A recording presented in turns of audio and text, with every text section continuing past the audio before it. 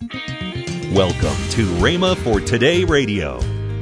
Now, you'll find that in the ministry of the evangelist, as we see it today, it doesn't say here, but we learn not only from the Word, but we learn from experience. You'll find that very often in the ministry of the evangelist, and it's not confined to the evangelist, it worked with me in the ministry of pastor. You'll find that very often the word of knowledge in connection with gifts of healings will work together. We saw that in Miss Kuhlman's ministry. It didn't originate there. My first experience along that line was with me. I'd never seen anybody minister that way. I had no knowledge of it. I'd never seen anyone. You're listening to Rhema for Today with Ken and Lynette Hagin. Today we continue the series Plans, Purposes, and Pursuits by Kenneth E. Hagin. Stay tuned as we listen to this powerful, timeless teaching. Also, later in today's program, I'll give you the details on this month's special offer. Right now, here's Kenneth E. Hagin's classic message. But now notice, you see, why is it then notice that the healings that took place under the ministry of Philip were confined to two areas? See, the Bible said Jesus is the only one that the Bible says that he healed all manner of disease, not all diseased people. All manner of diseases and all manner of sicknesses. Sickness and diseases, not all people that were sick were healed. Not all people. Did you ever stop to think about that man at the gate called Beautiful? Jesus passed right by him, just a few days, we might say, before Peter and John entered in. See, he didn't heal all. Did you ever stop to think about it? The 5th chapter of John's Gospel? At the pool of Bethesda, there's 5 porches full of sick, halt, maimed, blind. Jesus walks up there to a fellow that had his bed, been afflicted 38 years, and said, "Wilt thou be made whole?" The one man was healed. He walked off and left 5 porches full of them. Remember that? He's the only one, though, that healed all manner of sickness and all manner of disease. Now, why? Because, you see, he had the Spirit without measure. John 3:34 said he had the Spirit without measure. The Spirit without measure. I only have the Spirit by measure. Philip only had the Spirit by measure. Notice that the healings were confined, his healings were confined to these two areas. Those with palsy and those that were lame. Because that's the miracles that they saw and heard. They heard those loud evil spirits with loud voices that came out of them. Many that were taken with palsies, many that were lame. You see, it was in that area for the simple reason that palsy is creeping paralysis, and they were bedfast, and then other folks were lame or crippled. And folks, with palsy or have creeping paralysis. They're crippled with paralysis. You see, these healings is in that area. I remember in the days of the Voice of Healing, we'd have a healing convention. And so we'd compare notes with preachers. And I remember one was saying, everybody I lay hands on that's deaf or have a hearing defect, practically all of them are healed, not all of them. But I never laid hands on a blind person yet and them being healed. Another one of the evangelists spoke up and said, I never got deaf and dumb people. Now I had people with hearing impairments, but a deaf and dumb person, never got one healed. But nearly every blind person, or if they have any hearing impairment, they always get healed.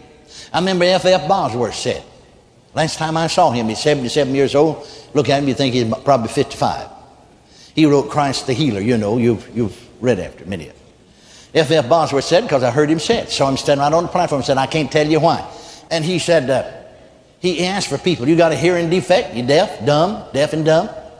You can't hear out of one or the other ear. If you've been operated on and had your eardrum removed, come forward. He said, I never fail on one of these. That's where his gift was. That's where his anointing was. And they ministered to 19 people, and every single one of them did like that, is healed. I can't tell you, he said, why it works that way. Well, you see, his healing, Philip's healing, was confined to one area. Now why? Because, see, not one of us has the Spirit without measure. Now then we went on talking there, and I come to find out that I was getting more people healed with cancer than all the rest of the Voice of Healing ministers put together. There's about 120 of us. Particularly where they had a tumor. Cancer's tumor will grow. I had more success in that area. Did you get them all healed? No more than Philip did here. It said many. All of them that were taken with palsies had creeping paralysis? No, many of them weren't. All of them that were lame were healed under Philip? No, they weren't all. But many of them were. Did you get them all of them healed? No, even yet. In healing school. And we've had more people healed of cancer than any other one thing. You get all of them healed? No. I found out, see, way back there, that my ministry, now we get everybody healed. Don't misunderstand me. They come in faith, and we lay hands on them in faith, and with anointing, the anointing breaks the yoke. But you see, there's an area of anointing to minister. Let's find our place. That's the point I want to point out to you. Let God use us. If He doesn't use us this way, go ahead and teach the Word. The Word's anointed. The Word will heal you. I got healed just believing the Word of God. Nobody prayed for me. We need all of it. I remember Howard Carter. Howard Carter was an Assemblies of God minister from Great Britain. He was general chairman for 19 years of the Assemblies of God in Great Britain, built the first Pentecostal Bible school in the world and still in existence today. He's gone home to be with the Lord now. But I was holding a meeting down in South Texas, and the pastor said to me, because, see, we ran several weeks, so we'd take Saturday off as an off day. He said, Brother Hagin, Brother Carter is over here in the city. He's just there 1 week. They had service every night. And Saturday night is a special night, and my wife and I are going. Would you like to go? I was traveling then by myself. My wife's at home with the children. I said, sure. I've heard Brother Carter one time speak. Always, if I could find anything that he wrote, I had to read it first. I heard him one time speak. I said, I'd like to meet him. And so we went. Well, after the meeting was over, well, we met, the pastor and I. This pastor, where he's preaching, was Brother Carter. Now, Brother Carter had married by this time. He didn't marry till he's 67 years old. And I heard Brother Goodwin ask him one time, said, Brother Carter, you know, well, how? He'd been married about 2 years. Said, how is married? Said, if I'd known it was this good, I'd married a long time ago. See, it takes some folks a long time to find out. Some of us were smarter than that. Well, nonetheless, the pastor of the church where we went to visit, the pastor I'm holding a revival meeting for, Brother Carter and myself, the four of us, after the service is over, we're standing talking. Met him, shook hands with him, you see, and so on and so forth. And a lady came up and said, Brother Carter, because see, he had preached that night, would you pray for my child, little child, I'd say almost 3, because I think, well, maybe she was 3, because 1 to 3 put them in the nursery. She said, I really don't know what's wrong with the child. I just can't say, because I haven't been to the doctor. But she's just been, as they say down in Texas, under the weather, not feeling well, not up to par, sickly in the last 2 or 3 days. Would you lay hands on and pray? Well, of course, Brother Carter doesn't know anything, he just met me that night. He doesn't know anything about the pastor I'm holding a meeting for. He just simply said this, and I picked up on it.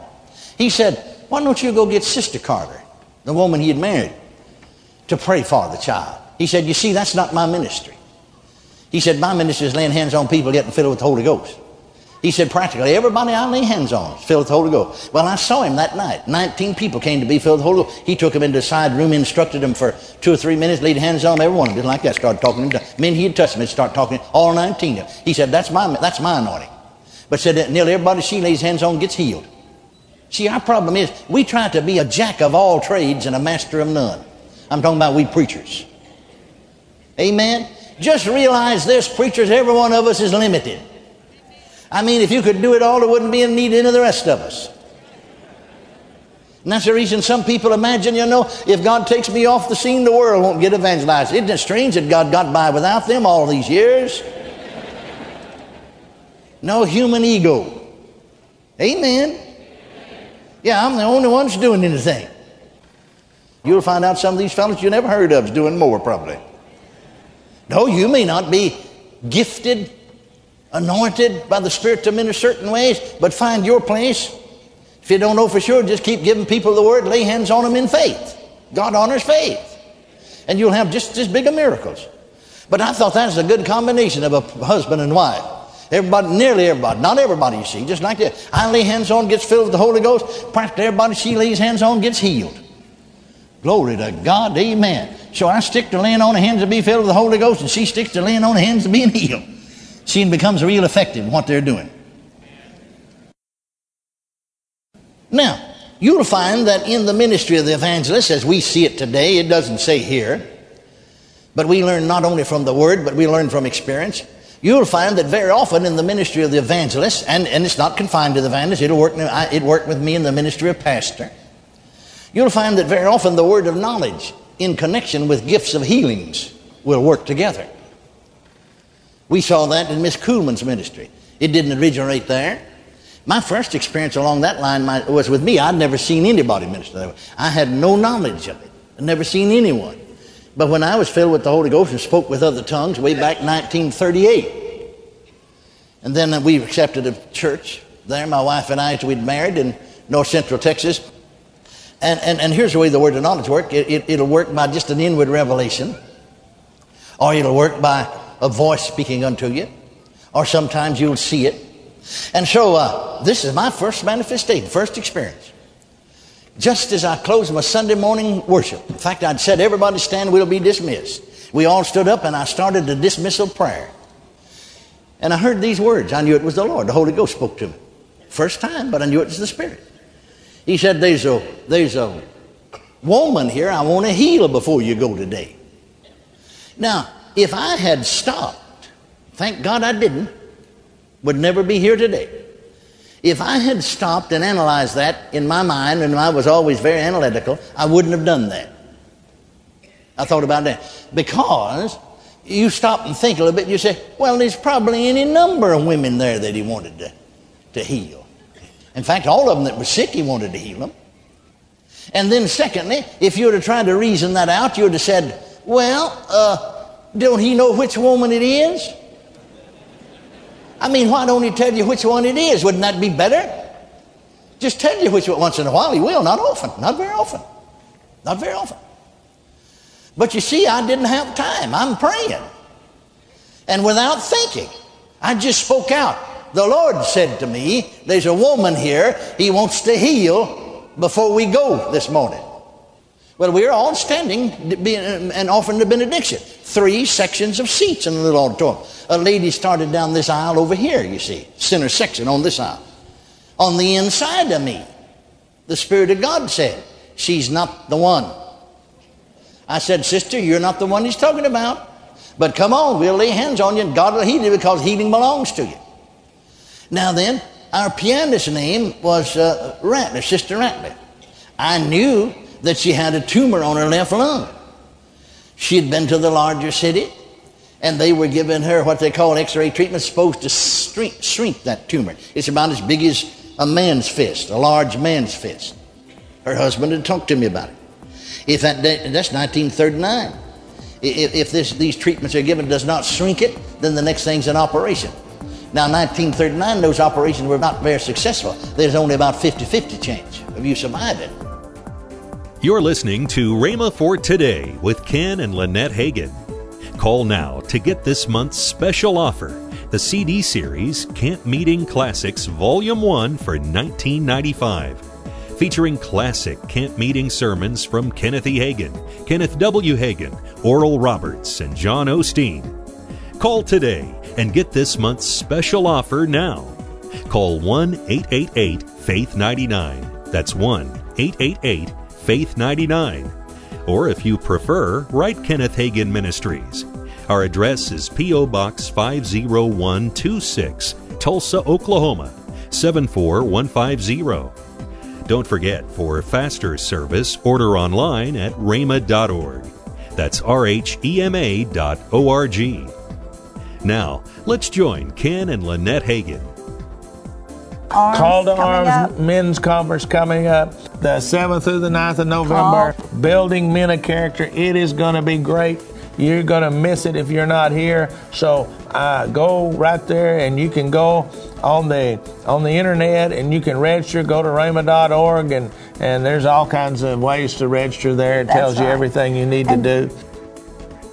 Want to watch Rhema events anytime, anywhere? Then download the Rhema app on your iPhone or iPad device. Also, check us out on Roku in the Channel Store.